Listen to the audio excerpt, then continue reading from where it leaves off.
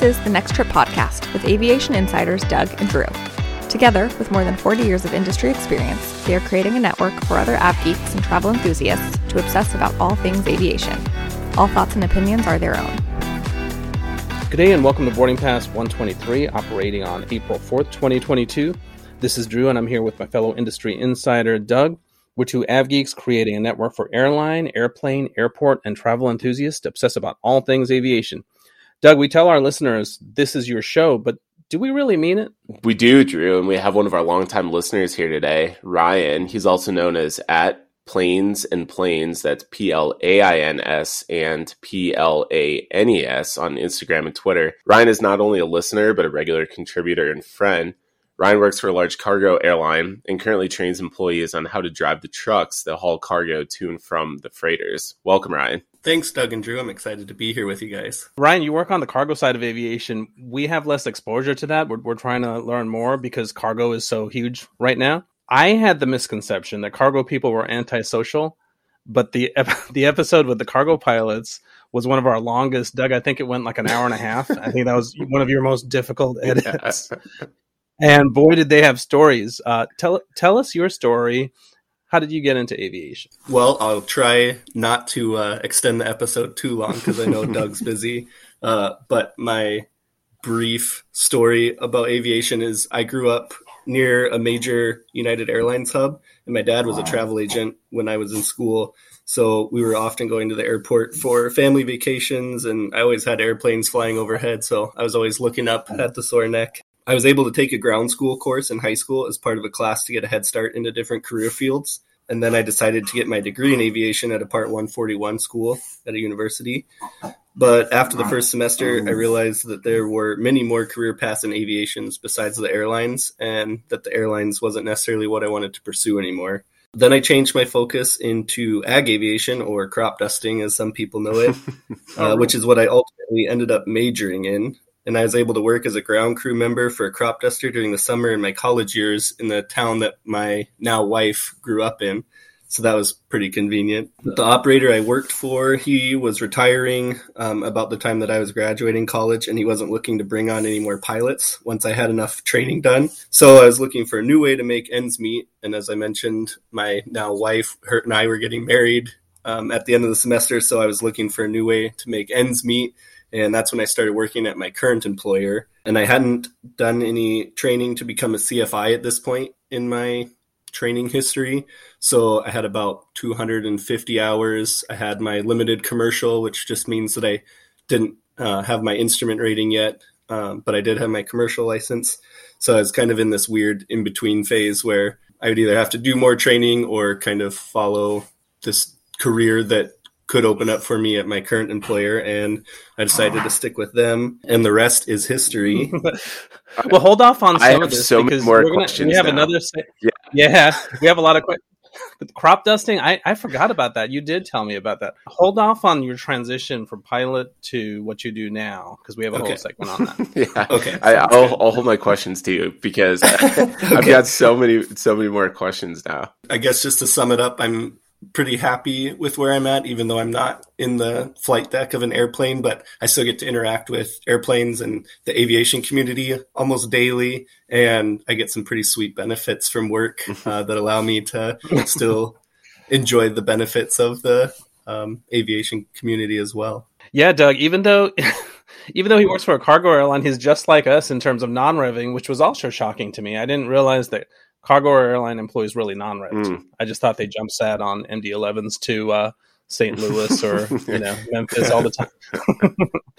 All right, well, we all have different paths to aviation, and there's yet another one, which Ryan is talking about his path. Before we go on, we have to squeeze in another pilot memoir, Doug.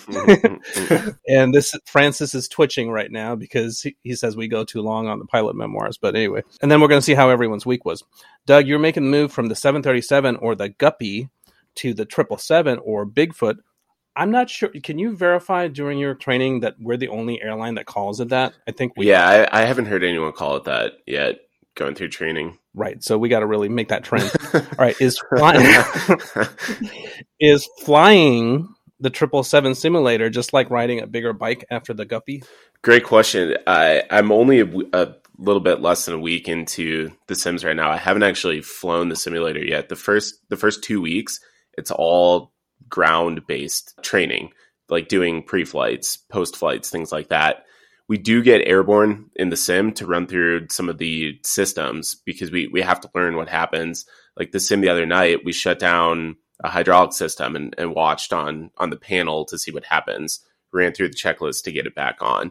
I don't actually physically fly the sim for another week and a half, I want to say. And even then, there are something like 20 total sims over this whole program. The first 10 don't have motion. It's all just get in the device. Even if we're in one of the motion sims, they don't actually bring the motion up. That's in the whole second half. So I don't know yet, Drew, what the actual flying feels like, but I can tell you from being in the cockpit, oh my gosh, this airplane, even though the Guppy, the next gen came out after the 777, and the 777 is 1990s technology, I guess is the best way to describe it. This airplane is so advanced. It's crazy. All of the amenities, I guess is the way to say it, but not even that. We talk about how aviation is safe today because of technological advancements, because of issues that have happened in the past. Drew, this airplane is incredible with the amount of redundancy it has, with the safety features it has. In fact, one of my buddies texted me yesterday and said that he flew with the Boeing test pilot a couple of years ago, and that test pilot said that the 777 is hands down the best airplane that Boeing has ever built. Yeah, I remember, Doug, one of my first flights on a 777 when they were new. And I remember the captain saying, "Hey, we're on this new aircraft, and let me tell you, it is just a dream to fly." And he's not making that up for the customers as some corporate, message. That was they loved flying it. It was a dream to fly, literally. Doug, you actually have room to move around in the cockpit too now, right? yeah. That was the first thing that I noticed when I got into the sim. Granted, the sims are a little bit bigger because they've got space in the back and extra seats for when you're doing check rides and things like that, so more people can be in there. But that said, the sim it fully mirrors the flight deck. The way that the top of the sim is shaped and rounded. And yeah, the first thing you notice when you get in the 737 sim, because you're in this big cavernous room and you're looking at the flight deck, is you notice how the ceiling is just tiny and you have to bend over to get in. I walked on the 777 sim the other night, and the flight deck portion of the sim is just as big as this cavernous room that we're standing in, getting into the actual flight deck portion of the sim. And there's just so much space in between the two pilots as well. Do you miss the 1950s technology overhead panel of the 737? That's actually a great question, because on the Guppy, most of the switches on the overhead panel are actual switches. You have to pull them out and then move them forward. There's not a single one of those on the 777. They're all buttons. You just push the button in. So if you're trying to turn on the APU, I guess the APU is a switch. Beyond that, if you're trying to turn on the fuel pumps or the hydraulics, you just push the button in. That's it. Whereas on the 737, it's just all these switches. And unfortunately, the listeners can't see my hand motion right now. Think of basically like kind of beating a drum. I mean, you're just going all through this panel, like pulling the switch and pushing it forward and pushing it back in. No, the 777 is just single finger button push, and then you move on. One more thing before we talk about my week. So Doug sends me this cockpit flows. A flow is like how you check all the instruments, right, before you do your pre-flight. And I'm flying a Piper Warrior, and there's like 3 arrows of flows that I'm supposed to check, and that's overwhelming for me right now, right? Doug has like 5 arrows of flows going in all directions that he's supposed to. Yeah. Drew, your checklist is probably like max maybe 15 items, and I'm sure Doug's got like 55 items. Yeah. Well, it's funny because on the pre-flight alone, there are 9 arrows, and each arrow has about 15 things associated with it. And I have to memorize it. As you go through it and as you practice, it becomes easier. But you have to memorize, okay, every single switch we have to pre-flight. We don't necessarily have to do anything with it, like push a button and make sure it works. But you have to know which button is supposed to be in, which light is supposed to be on. So all of that is just Yeah. rote memorization. So that way you can look at the whole panel and you can say, okay, the C2 air hydraulic pump is supposed to be in, the light is supposed to say armed, and the amber caution light at the bottom is supposed to be off. And then you move on to the next switch. So you have to memorize all of those things. Oh my God, I can't even imagine. Yeah, and Doug, as we speak, is deep in study like he's back in college. And every day it's like going through all these lessons. Doug wants to memorize everything for the test before. And how many questions is it? 153. Yeah, we have it's our systems test about the airplane this week. All right, we'll keep everyone updated. And so, yeah, Francis, that was your pilot memoir. We tried to keep it short. I think that was just 3 minutes. So I think we're doing well. Now for my airport memoir. Oh my God, you guys, it's so busy at the airport. Anyone who works at an airport knows this is crunch time, right? Just to give you an example, on the 5 o'clock bank, which is our busiest, we have about 70 to 75 gates. We have 85 flights. It's cramming stuff in, moving stuff on and off. Hot tows, we have like 15 hot tows, which means a plane comes in, gets offloaded, gets towed off, another one comes in, and then that flight leaves, and that other one gets towed back. It's just a constant movement of airplanes. Load factors are over 90% every day. And Doug, I've been telling you the last 2 days when I'm leaving work, it feels like I've been in an accident because it's been so crazy. It's a whirlwind of activity. But I'll tell you, for the people that are interested in joining the airlines, even though it's crazy and it's stressful, your day is over before you know it. No one at work is looking at the clock to see how much longer till we're off, because we're going full steam ahead. It goes by so much faster when you're busy. It goes by so much faster, and that's great. And right? Drew, we haven't talked about this in a long time. The TSA numbers. You were talking about as busy the as load factors are 90+%.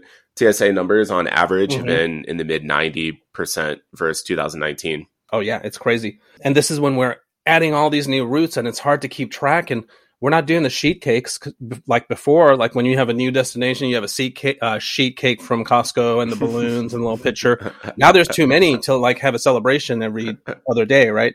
So this is the time when someone calls out. One of my zone managers calls out, "Hey, we're closed up on Lisbon," and he goes, "Oh wait, we fly to Lisbon? It's like it's in your zone." And all right, one last thing. Anyone who has any association with Florida and aviation knows it's been a nightmare the last 2 days. So I've had my friend Matt, Eric is on the way to Florida. All these people have Florida nightmare stories, and it's because they had horrible thunderstorms. And I sent you guys a picture. That was yesterday, and it was the same thing the day before. So crews are displaced. People going on cruises, on honeymoons, whatever, to Florida are messed up. So I'm just from a small circle of friends. They're all talking about how difficult it's been to get to and from Florida. So weather should be better today. Well, I just want to say Eric got the double whammy. He got the Florida thunderstorms, but he also got the snow in Detroit, which, as you joked a couple weeks ago, Drew, oh, this is the last snow.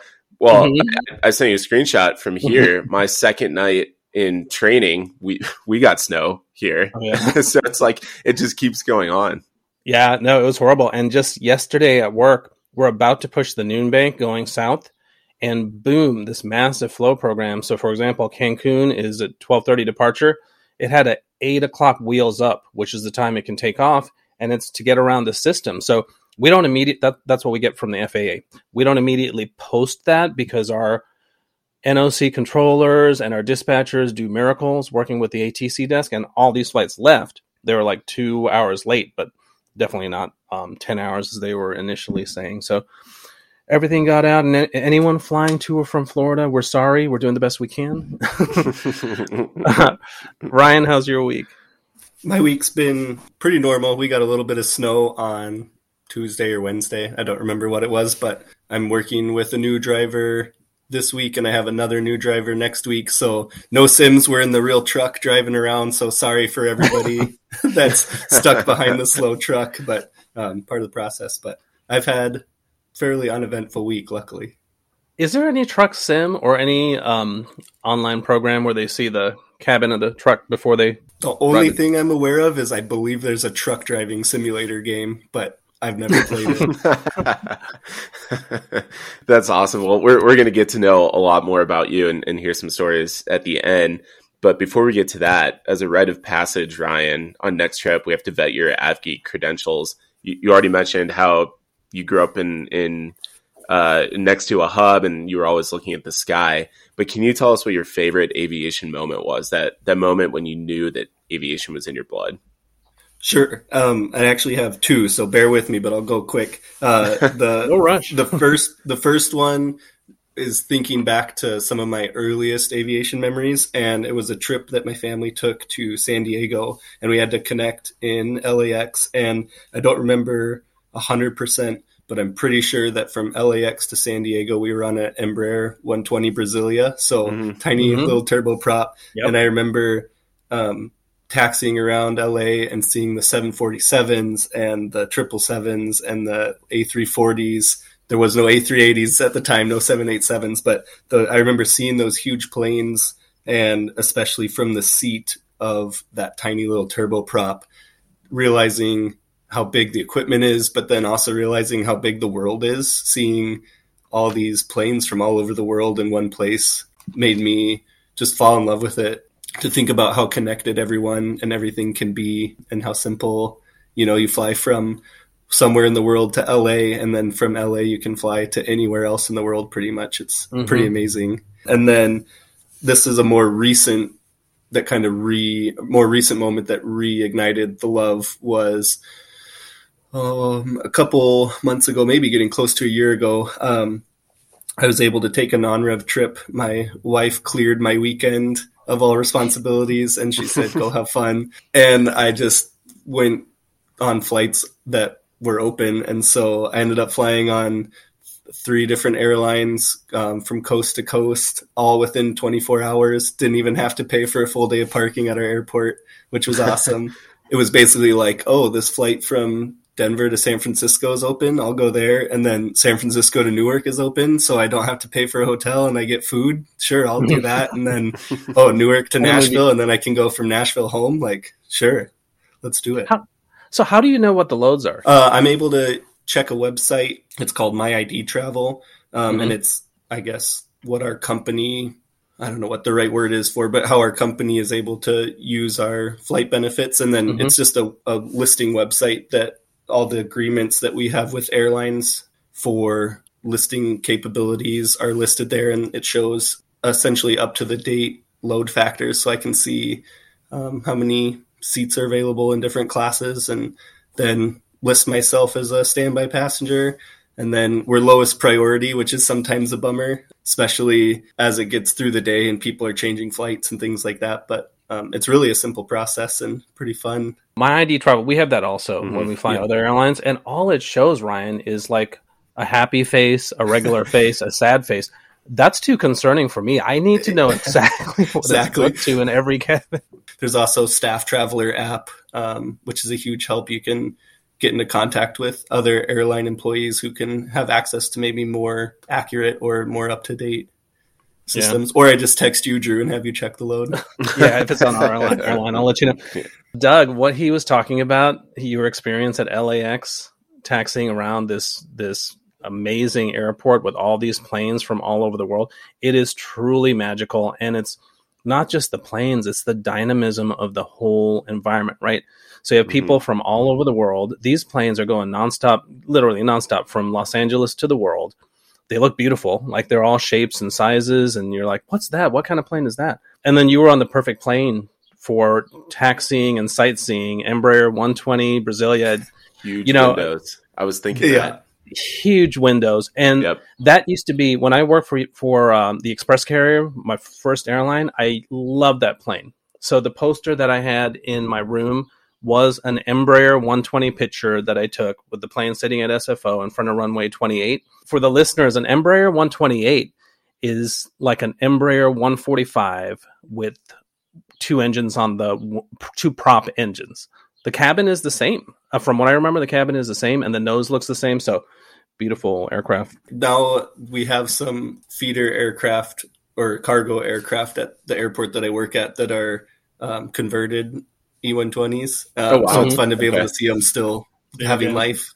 Embraer 120 Brasilias. The cargo conversion is giving a lot of aircraft life that you wouldn't think. Like in Denver, I see metro liners quite a bit that have been converted to cargo. Lots of things like that. Let's get some work done before we get back to non-revving and more fun stuff. Speaking of aviation in our blood, we had a changing of the guard at 2 airlines with CEOs that have been fixtures in the industry for years. Doug, and if you need help pronouncing this name, I can help. I know. I was trying to practice it last night as I was looking over this. This article is from CNBC. It says, FedEx names Raj Subramaniam as CEO. Subramaniam, yep. Okay. Close. As CEO, replacing founder Fred Smith. FedEx Corporation said that Fred Smith will step down on June 1st as CEO of the company that he founded and will be succeeded by the company's president and chief operating officer. Subramaniam, right? Subramaniam joined the company in 1991 and served in several marketing and managerial jobs in Asia and the United States. He rose to become the chief marketing and communications officer eventually. He became the president and chief operating officer in 2019 and joined the FedEx board the following year. Smith, who's 77, started FedEx in 1973, delivering small parcels and documents more quickly than the post office could.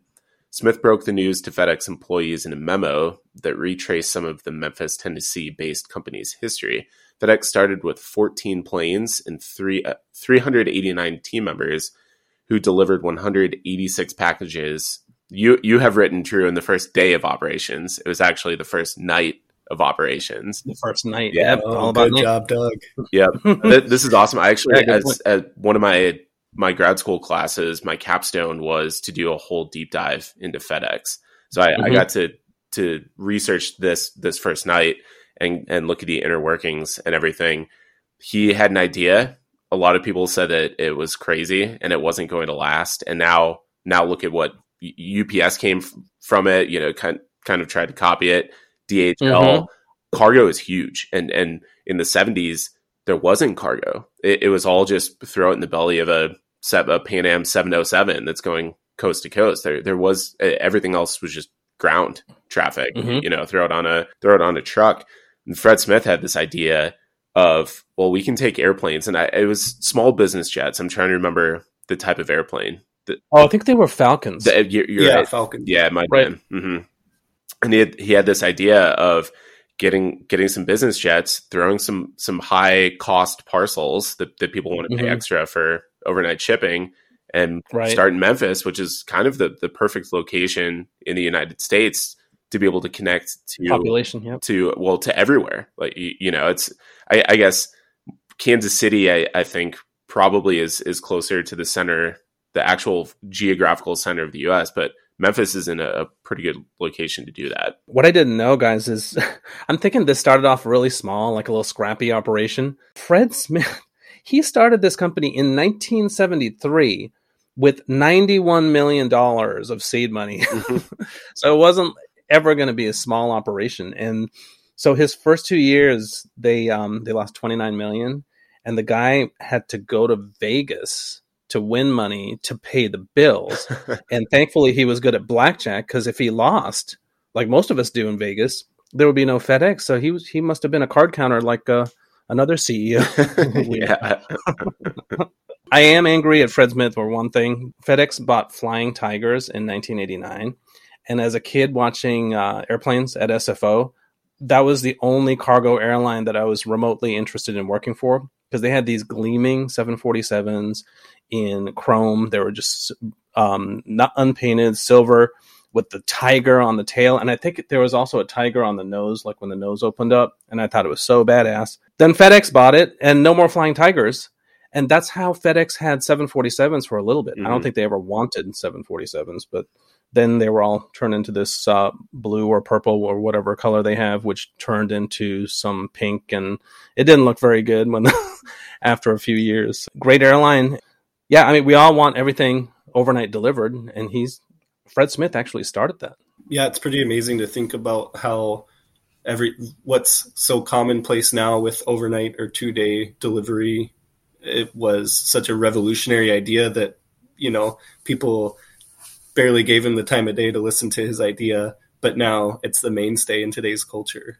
Yeah, I read that he actually had an argument with one of his professors at Yale about this. Then he was adamant, no, I'm going to make this work. Another interesting thing was kind of reading up on some of the news, and I found an article that was an interview with Raj's dad. He mentioned that Raj's dad mentions that Fred Smith has been, and this is his words, grooming Raj over the past decade to take the reins for him. And I feel like that is somewhat unique, where you have a succession plan where someone has been groomed or like almost kind of known but not talked about to take over for such a long time. I feel like, it's not just, he happened to be in the right place at the right time. It seems like he's been selected, kind of prepared to. So it'll be interesting to see if there's a big change at FedEx or if it's kind of going to be business as usual, being that was so heavily influenced by Fred. Yeah, and that leads us, that's a great segue to the next story, because the new CEO of American is Robert Isom. Maybe he was in that same position where he's being groomed by Doug Parker. This is another huge aviation news story. Fred Smith was definitely a pioneer. We have another airline icon who stepped down this week. It was Doug Parker of American, who was the longest serving chief executive of a major U.S. airline. Ryan, what do we know about Doug Parker? Doug Parker stepped down after 2 decades running the airline and was replaced by the president, Robert Isom, on March 31st. And Parker is in a very unique position as CEO. He became the CEO of America West less than 2 weeks before September 11th, and later oversaw 2 mergers with U.S. Airways and American Airlines, and saw the tail end of a wave of consolidation among U.S. carriers. And now American is the largest U.S. carrier. Isom, who has a 3-decade career in aviation, will become the CEO of an airline that is still losing money as it tries to rebuild a business that collapsed during the pandemic. Parker oversaw the merger of America West with bankrupt U.S. Airways, which created the 5th largest carrier in the country, and he ran the new U.S. Airways as CEO. And then following the Great Recession that ended in 2009, airlines that were saddled with massive debts and high legacy costs spurred a series of bankruptcies and another round of mergers. Once again, Parker saw the rare opportunity to create a larger airline with the size and scale he could never achieve at U.S. Airways. This time, it was American Airlines, which had tumbled into bankruptcy in 2011. Parker engineered a merger between the U.S. Airways and the bankrupt American, creating the largest airline in the world when American emerged from Chapter 11 bankruptcy in 2013. Parker was still CEO, while Isom oversaw the integration of the 2 carriers as chief operating officer. Yeah, so that was a story from NBC News, but it's all over the place. This guy has been around. My second airline that I worked for was America West. That's where he started. It's so funny. And when we were in training for America West in Tempe, Arizona, 1992, I think, the trainer mentioned, hey, sometimes people will make a mistake and call us American West. Mm-hmm. You know how airlines love to correct? No, it's United Airlines, not Airways. The trainer was like, no, don't correct them, because they wanted to be associated with American, because American was a world-class airline. Yeah, was right? the name brand that people knew. Yeah, and that wasn't such a bad thing. So we wwere told, no, don't worry about it. That's good if they associate with this tiny, scrappy carrier from Tempe, Arizona with American Airlines. It was run by Bob Crandall, and it was like so legendary. Wouldn't you know it, America West kind of is American now. Mm-hmm. It has the management of America West. I think it's neat that American pays homage to the airlines that it's merged with. So they have the Allegheny Retro, they have the America West Retro 321, they have I think it's a 319, but they have the U.S. Airways 321. I think it's really neat that they've done that to kind of preserve their history. Yeah, it's awesome. Yeah, they've got cool. TWA, they've got PSA, they've got Piedmont, Reno Air, Reno. Yeah, mm-hmm. it's awesome. But no, this is a big story. American is the world's largest airline, and to have a transition of power, if you can call it that, is definitely a big deal. But like you said, Ryan, Isom has been with Parker for the last decade, and he's been in a position. And I know that initially they were grooming another current airline CEO to take over for Parker when he stepped down, and that ended up not happening in 2016 timeframe. So probably since about 2016, Isom has been that guy. Parker, from what I've read, and Drew, I think you can correct me if I'm wrong, but Parker is still the chairman of the board for the next couple of years. So he's still there. Yep. So he's still he's still there. He's not going to be running the day-to-day operations anymore as CEO, but all of his ideas and where he wants the company to go is still pretty much going to be in play because he's sitting on the board. He's the chairman of the board. But yeah, it's interesting times right now as we start to move out of the pandemic, as Drew talked about, the 90% load factors, the extra banks, all the new flights, all these new airplane deliveries that are coming to all these airlines in the next couple of years. It'll be interesting to see if anything changes at American with Isom as the CEO. Well, everyone puts their own touch on it, but the ones that have been groomed, so to speak, like even our CEO of our carrier, they don't change course right away because they want a smooth transition and they don't want the employees to be confused. Like, this is our direction, and it's like turning a cruise ship, which we're doing at work. We're changing some things regarding performance, which I won't get into, but turning an airline is like turning a cruise ship. Things take time and you can't just, turn on a dime. So Isom will put his own touch on it. We have yet to see what that is. Right. We'll see what in terms of customer product or in terms of routes or whatever he does. So it's interesting. I do have one more story about Doug Parker. Mm-hmm. So I have a lot of friends that I work with at Reno Air, which was bought by American. This is in the early 2000s, late 90s. Doug Parker is very shrewd. He has made this company into the biggest airline in the world, right? That doesn't just happen overnight. So he's a financial wizard, I'm sure. So when he took over, the regular cups that we have for drinks, that everyone knows. So Doug Parker, when he was in charge, the cups became smaller. So the flight attendants used to refer to him lovingly as Dixie Cup Doug.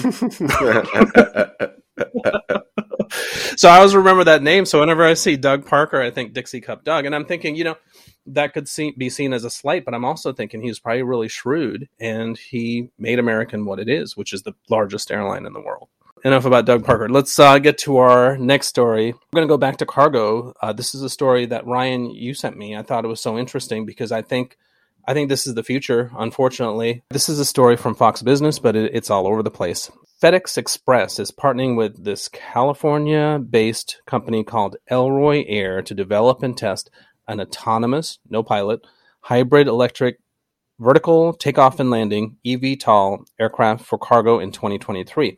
Elroy, this is named after the boy character on the classic animated TV series The Jetsons, unveiled its pre-production Chaparral, that's the name of it, Chaparral aircraft last January. The aircraft is designed to autonomously pick up 300 to 500 pounds of cargo and deliver it by air as far as 300 miles. So this is not a little drone. This is a little airplane. FedEx Express and Elroy will test Chaparral, an uncrewed autonomous aircraft within the company's middle mile logistic operations, moving shipments between FedEx sorting locations. Do you know what's your definition of middle mile? Middle mile, from what I understand, is like sort location to sort location. That's anywhere from like 50 to a couple hundred miles, where it would be, a significant amount of time to drive it there, especially in large markets like Los Angeles, New York, East Coast, where like 50 miles might take a truck 2 hours, but could take an eVTOL 30-minute flight. Especially with traffic getting worse and worse. All right, Elroy says Chaparral is designed to fly like a hybrid between a helicopter and a bush plane. Its features include 8 vertical lift fans, 4 distributed electric propulsors for forward flight, a high-wing airframe configuration, a full carbon composite airframe, and a turbine-based hybrid electric powertrain. Also, Chaparral is intended to fit inside a 40-foot shipping container or a Lockheed Martin C-130 cargo aircraft for quick deployment. So this is not just for FedEx's needs. This could be for military operations too. The company said they have secured purchase agreements for more than 500 aircraft from commercial, defense, and humanitarian customers totaling more than $1 billion. Doug, this could be the end of pilots eventually. It's going to take several years, but autonomous. And this looks like, I've seen the picture. It's an airplane. It's not a drone. Yeah, I'm trying to look at this from an objective standpoint. as if I don't have any skin in the game as a pilot. I think this is good. Like this is a good thing. And I don't think that pilots should feel threatened by this, because what this is doing is it's not replacing something necessarily. It's improving a system that is struggling, if you can call it that middle mile, getting packages from sorting station to sorting station, things like that. The humanitarian piece, the military piece, I can see where this would be huge. Again, it's not replacing something that's there already. It's just improving the whole system. Now, the technology could possibly be used later on for larger aircraft, and then we could possibly get into the replacement.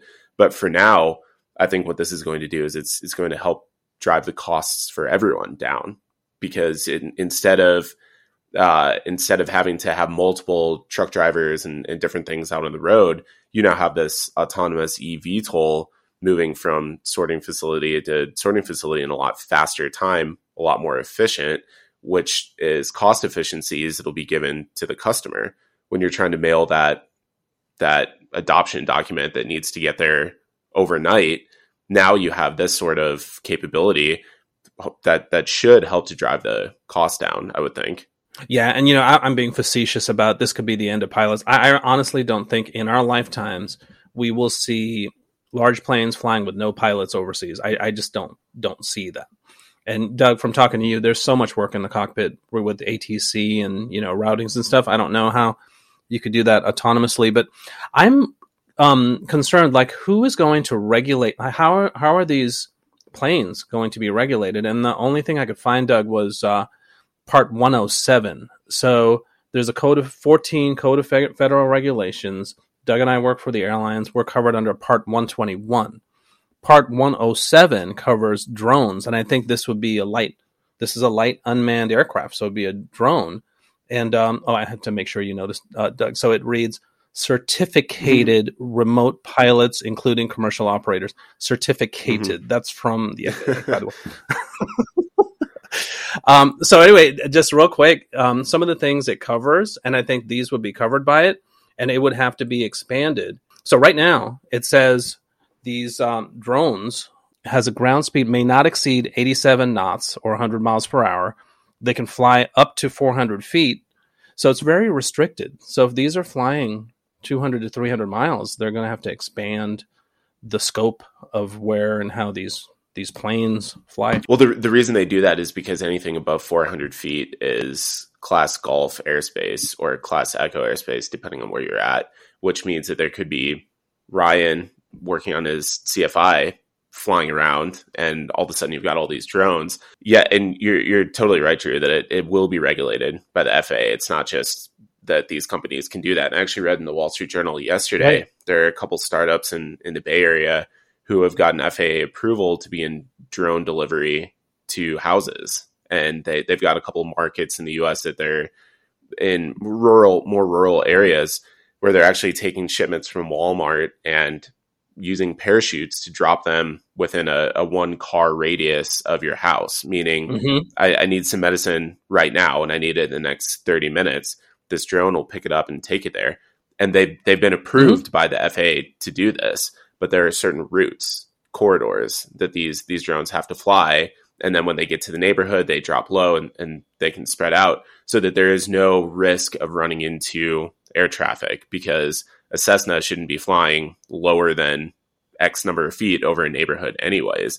And so you have these corridors. Right. And just like when I'm out there flying and I look at my charts and I can see where the VFR corridors are, or the visual flight rule corridors are, where Ryan is flying around in his Cessna, or Drew, you and your Archer, I can see there being drone routes now showing up on the charts as well.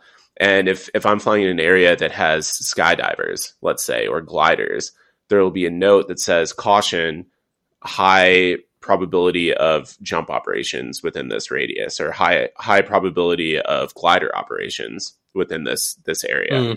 So I can see there being a note from the places where these drones launch saying high probability of drones below X altitude in this area. And that way the skies are kept safe and all these different types of flying vehicles are separated from each other. All right, Ryan, are you angry that this could be taking away truck jobs? I've also heard that FedEx specifically, I think it was when Fred Smith was just on the news the other day, he said he anticipates there to be major gains in autonomous vehicles for over-the-road shipping as well. So I think truck driving, flying, deliveries, all of it is going in that direction of unmanned, and there'll always have to be some sort of supervision by a human, I think. Yeah, I think the trend definitely is going that way. And does it make me angry when it's if they can drive during blizzards and really windy days? Then sure, that'd be great that I wouldn't have to be out there. But on the nice summer days, yeah, I'd be a little upset that I don't know, would they make would they give the opportunity for the truck drivers to become like quote unquote like drone pilots or autonomous vehicle operators? Maybe. So would I be sitting in a dark room with a joystick? Right. That's what I was thinking. You're going to be work from home yeah, drone pilot. Yeah, exactly. So you're basically playing a video game and getting You're paid. doing that truck driving sim. Yeah, exactly. The truck simulator. The game. Yeah. All right, Drew. Well, you and Ryan started off learning to fly with goals of doing it as a career. And Drew, you instead found airport operations as you were learning to fly when you were 19, and you've been there ever since. Ryan, you learned how to fly, but also changed course. What happened, and do you think you'll go back? And I've got a question too. You talked about the crop dusting spraying. What sort of certificates do those pilots need? Do they need commercial or like that? Let's get into that realm. I think, Doug, you're asking how are they certificated? Yes, how are they certificated? Yeah, according to the FAA, what are the privileges that a certificated airman has? Agricultural aircraft are in the restricted class, which basically alleviates them from most rules under Part 91. You do need to have a commercial certificate to operate it for if you're doing it for hire. If you are, the way I understand it is if you own this plane and were spraying your own crops, if you were a farmer, then you would just need, I don't even know if you would need a sports license or your private, but in order to do it commercially, you do need the commercial license. Yep. And you would then, depending on the power of the aircraft, could potentially need your high power or your high performance endorsement. But most of the aircraft are fixed gear, so it's a pretty simple and low time career field that I think is becoming less common for people to do as like time building. In my case, I think it was really just right time, right place at my current employer that they presented me opportunities to move forward where I was hitting like closed doors in trying to find a job in the aviation field directly as a pilot.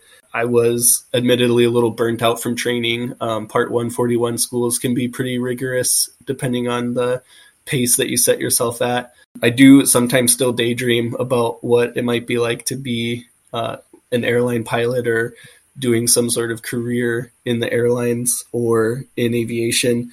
But I am also extremely grateful for the quality of life that I've been able to get for myself now. I don't foresee myself going back, but hearing the news articles and hearing you guys talk about how, Doug, I think you mentioned a couple weeks ago, there was like a 53-year-old that you knew of, a 53-year-old that had just finished their in-doc. And so is that how I would maybe want to spend out the last 10 years of my working years? Maybe, if the opportunity presented itself. I'm not ever going to close that door, but right now I'm pretty happy where I'm at. Well, Ryan, I have an even better story that I learned from my sim partner. He said that he flew with a first officer on one of his last trips before going to training with me. The first officer was 61 years old when they got hired by our airline. Wow. They had been a previous flight doc in the Navy, had built hours by being a flight doc, decided to use those hours to put toward training to get their private and then all the way up. They had been a medical examiner, an FAA medical examiner until the last couple of years. They had just retired from that, had 4 years left to go, and said, I want to do something fun. So they went and got their ATP, their airline license, basically, got hired by our airline, and they have to retire in 4 years. But this person, I guess, said, I wanted to see what it was like. I wanted to just do something fun for the last 4 years before I retire. So he's having fun basically in his retirement and getting paid and getting airline benefits. Yeah. Yeah. Sounds like he's checking all the boxes. That's yeah, amazing. Exactly. But Ryan, I wanted to ask you something else. So I think I've said on this podcast, in the beginning of my career, it was all about the airports and the airplanes and the, that whole technical part of it. But later on in life, it's not about the airplanes. It's about the people, and it's about the people that I hire and then I groom to grow and move on and, be better at their jobs. And I think you are experiencing that because you're training new drivers. Yeah, it is getting to meet the new drivers and help them go from 0 time in an articulated vehicle, a tractor trailer, to then after even just 1 week of training, they're able to do some basic backing maneuvers and we still train in a manual gear. So they're going from grinding gears and trying to figure out how to work a clutch to shifting smoothly and driving like it's no big deal. It's pretty neat to see that develop in someone. And I'm sure relating it to aviation, I'm sure that's how CFIs feel if they're passionate about teaching as well, going from someone that maybe has 0 experience in an airplane to being able to take off, fly, maneuver, and land. I'm sure that's pretty amazing. And then for sure the connections that I've made based on where I'm at in life have been pretty awesome, getting to know you guys and knowing some of the cargo pilots that come in often and just getting to talk to them and hear their stories and share commonalities and new experiences with each other. It's really neat. Yeah, absolutely. People over planes, right? That's what we say. Yep. Just to explain what I'm experiencing. So we have I have an employee. His name is Alex. He was a zone supervisor, a gate controller, and now he sometimes sits in for us when we need to take a day off. And he sat in this week, and we had thunderstorms and tornado warnings. And I'm like, oh, Alex, you call me if you need any help. The guy did an awesome job. So he was closing and opening the ramp. He had a plan for the diversions. And I'm seeing all this. We have a chat going on. I'm at home, but of course I'm nosy and I want to be helpful. But it's like, he's doing it. He doesn't need help. And that's really rewarding to see when someone who you've worked with and you've helped come along, they're basically flying the plane, which is the operations themselves, which is awesome. All right, guys. So we're not all career pilots, but we all do love to fly and we all have airline travel benefits. Ryan, tell us your dream non-rev routing. My dream non-rev routing, Drew, I think I've discussed this with you before, but I would love to do an all Boeing tour. So hit the 717, the 37, try to hit the Queen if possible, 5767, 777, 87, maybe somewhere down the line by the time I actually get around to do it, there'll be a 797 aircraft. It won't be that. So that could be 10 and I years. was thinking about it. I was thinking about it. So I think in a single trip, it would have to be multiple days, I'm sure. But yeah, hit them all in a single trip. So I know Delta, I think, is the only commercial 717 operator still. So, you'd have to go. There's some out of Minneapolis. I think there's some out of Detroit. I think there's still quite a bit out of Atlanta. So that's probably where you'd have to quote unquote You're running out of time though, because they're retiring those in 2025. Although Hawaiian. Okay, well then I guess we got to make it happen. Hawaiian still has them. So that's an easy way. Okay, that's an easy way for you. You can get like a 737 over to Honolulu or somewhere in the islands. Take a 717. No, what you should do is 737 to like Maui. Take a 717 to Honolulu, and then you can get a 777 or a 78 to Narita or back to Chicago or to, Los Angeles, something like that. That would be an easy way. You want to do this within 24 hours? Is that the challenge? I don't think it'd be possible. I think with the 747, I think that would make it impossible. That's right.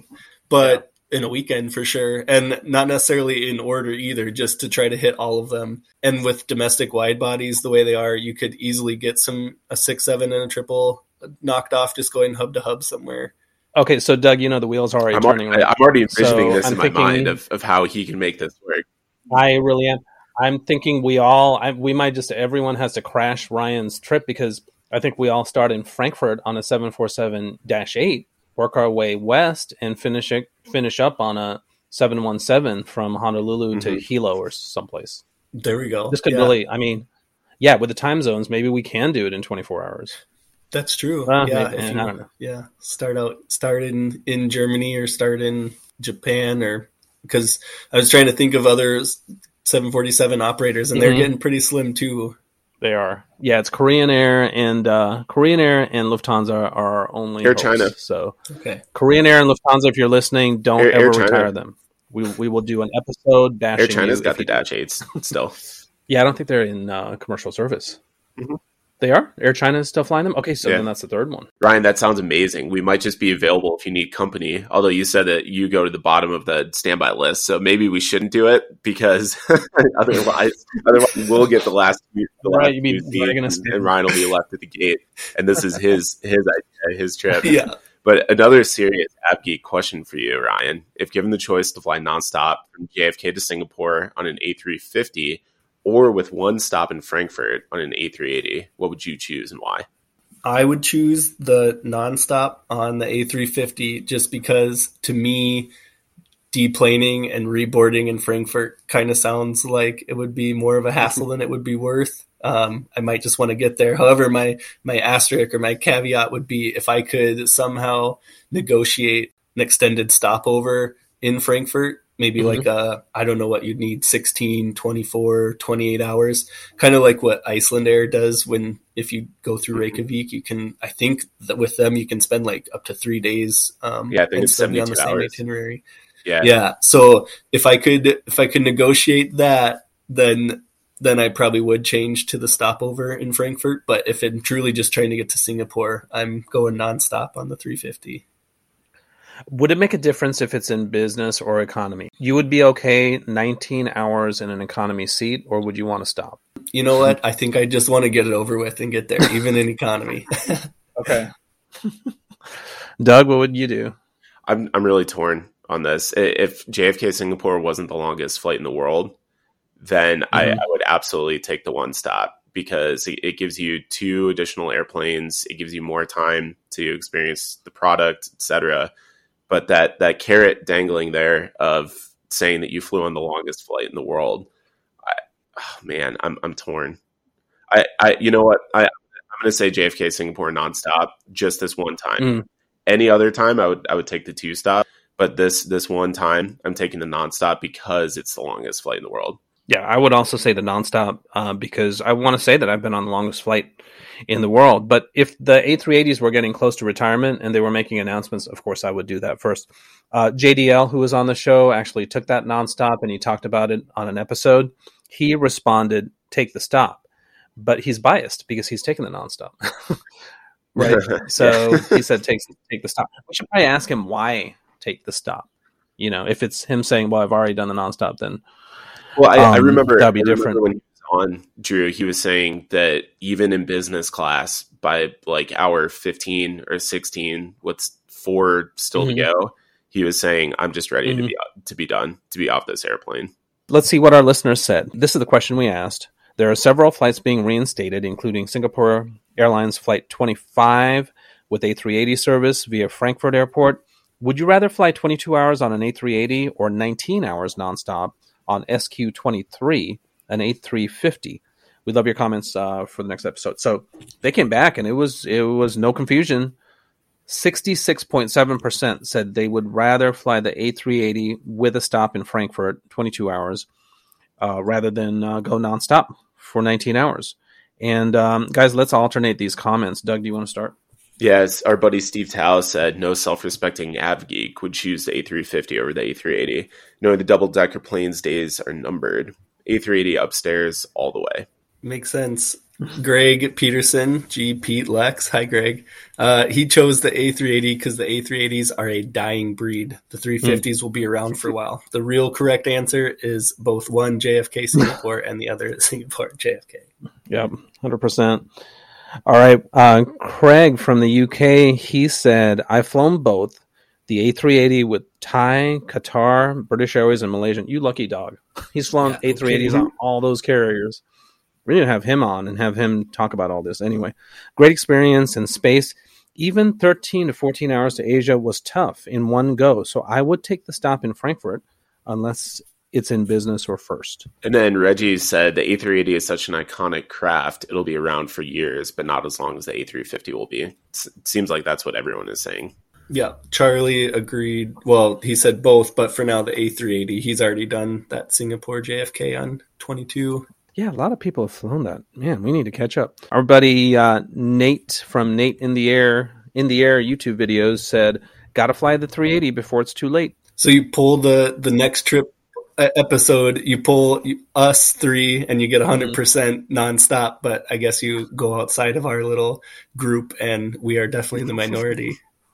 Yeah. Isn't that crazy? Yeah, so we're all nonstop, but yeah. Well, we also have to think of it this way. Singapore is not flying this route or either of these routes for AvGeeks. They're flying it for people who are trying to get from New York to Singapore, and business people especially. And as a business traveler, you want the nonstop, which is part of the reason why they have it, because it gets you there a couple of hours earlier, and you're not away from work for as long. So that's part of the reason. But I digress. DFW AVI guy said, I would do the A380 because, as we saw during the height of COVID, their future isn't really as certain as the A350. Yep, everyone's saying that. The A350 is more likely to stay during rough economic times. Therefore, I could fly it another day. And then Seb said the transpolar route is no longer available for SQ-23 because of the crisis in Russia and Ukraine. So you're basically flying right over Frankfurt anyway. You may as well land and walk around for a bit, then get back on the big boy. That's a good point, too. The other thing that's not mentioned is you get an additional landing and takeoff, which are the best parts, right? And you get to visit another airport real quick. Yeah, I mean, that definitely has its draw. I think I just, the historical or the, the uniqueness of being on the longest flight in the world. I think I would want to check that off and talk about it on the podcast. Mm-hmm. Well, let's give a shout out to another Star Alliance airline, since we had just been talking about Singapore. And this is Swiss, which is celebrating its 20th anniversary this week. And our listener, Martin, who's a flight attendant for them, tweeted, "Happy birthday at Fly Swiss. Only been with the company for 13 of the 20 years, but no matter how strong the turbulence or crosswind, I've always been a very proud employee. With the rising retirement age these days, I might be there for the 50th. Swiss first flew in 2002, and it was created on the foundation of Crossair and Swissair, which had folded in the years just prior. They joined the Lufthansa group in 2005. Congrats, Swiss, and we look forward to flying with you sometime." I had no idea that Swiss was such a young airline, but I'd love to non-rev on them. And Doug, we have a listener question from DJ, who Drew and I met at the Non-Rev Lounge meetup in Chicago. Hi, DJ. DJ asks, do pilots brief their cabin crews before every flight? And if so, how is this done when checking in for your first flight of the day compared to switching airplanes and or cabin crews in the middle of the day or routing? Yeah, that's a great question. I know we're going a little long on the episode, so I'll keep this short. The captain briefs the cabin crew before every flight. And we rarely, if ever, have the same cabin crew. Like if we're flying 3 legs in a day, we won't be with the same flight attendants, most likely. So in that case, what the captain does is the flight attendants are the ones who alert the gate, the customer service representative at the gate, that they're ready to board. And they don't do that until the flight attendants have been briefed by the captain. Or if we're in a situation where we might have a tight connection, the flight attendants are already on the airplane, they're already boarding, which I've had this several times where we show up at the gate 20 minutes prior to push because our inbound flight was late and the flight attendants and passengers are already on the airplane. The captain will take the purser aside, whether it's in the flight deck or the galley, when they're not busy with the boarding process, and we'll brief them. Just talking about evacuation, talking about what the rides are going to be like, what the route time is, all of that. So yeah, it's like a 2-minute brief. It really is not that long, and it can be done pretty easily even during the boarding process. And then the purser, the lead flight attendant, then disseminates the information to the other flight attendants if they're in the middle of boarding process. All right. Thanks, Doug. Listeners, thanks for asking your questions. Maybe just stagger them a little bit sometimes. So this week, another listener, Henry, who was also at the Chicago meetup, asked me the following questions, and this was all in one day. It's constant questions. And I know I'm going to have to apologize on the next episode to Henry, but this was too good not to share with everyone. This is on the same day. So he asked me, do you know what flight number ranges for SkyWest, Commute Air, and GoJet go with your airline? Then I was like, okay, let me check. And I did. And then he said, well, is there a more precise range or just whatever they decide? I'm like, oh my God. All right, let me check again. Then he asked, why are your airlines' emissions different between their flights? Is it between the 777-200 and 300s? It's like, I don't know. Let me check. Does British Airways have to pay for airport ops vehicle escorts for the A380? Or does it come with extra landing fees due to the extra weight? Right after that, given that the wingspan is the same, why is the 777-200 on the right side and 777-300 on the left, jet bridge positioning? So I got to look into that. Then he sends a picture of an LD7. What's the advantage of that over the AKEs besides being able to take skis or something? Then he sends a picture of some employees. Does the orange mean trainee or something? I'm like, Henry, slow down. I'm still trying to figure out the ranges of the express flights. He's like another 10 questions in. Thank you, Henry. Thank you, everyone, for the questions. Sometimes just give me some time to answer the first one. As we always say, thank you for joining the conversation a lot in terms of Henry's questions. We really do appreciate you. And Henry, keep the questions coming, but it may take a week to answer all of these. Ryan, thanks for joining us. It was a lot of fun. Do you have anything else to share with our listeners or how they can find you? Like Doug mentioned at the beginning, I'm on Instagram and Twitter at Planes and Planes. If you just scroll under pretty much anything that Next Trip has posted, I'm sure I've commented or shared, so should be able to find me that way. Thanks for having me on. It was a blast. I look forward to meeting Doug in person, and I look forward to the next time we get to do a meetup somewhere. Absolutely. Maybe on this marathon Boeing run. Yeah, there we go. I'm glad that I'm hoping that I made the episode go over an hour, because I always get mad when your episodes are like 58 minutes. I think you did. Yeah. Well, I think we probably will go over an hour just looking at the time. But yeah, Ryan, hopefully now that I'm moving on to this new airplane, I'll have a little bit more freedom to be able to travel. The Guppy was awesome, but man, I was just slammed for my schedule. Busy. Well, and to all of the other listeners, thanks for your support and for joining the conversation. We'll see you next week. And in the meantime, stay aviation tough. This has been the Next Trip Podcast. Visit nexttripnetwork.com for information about previous episodes, trip reviews, aviation photos, and other aviation-related content. This is your show, so search for The Next Trip on Twitter and let Doug and Drew know what you want to talk about.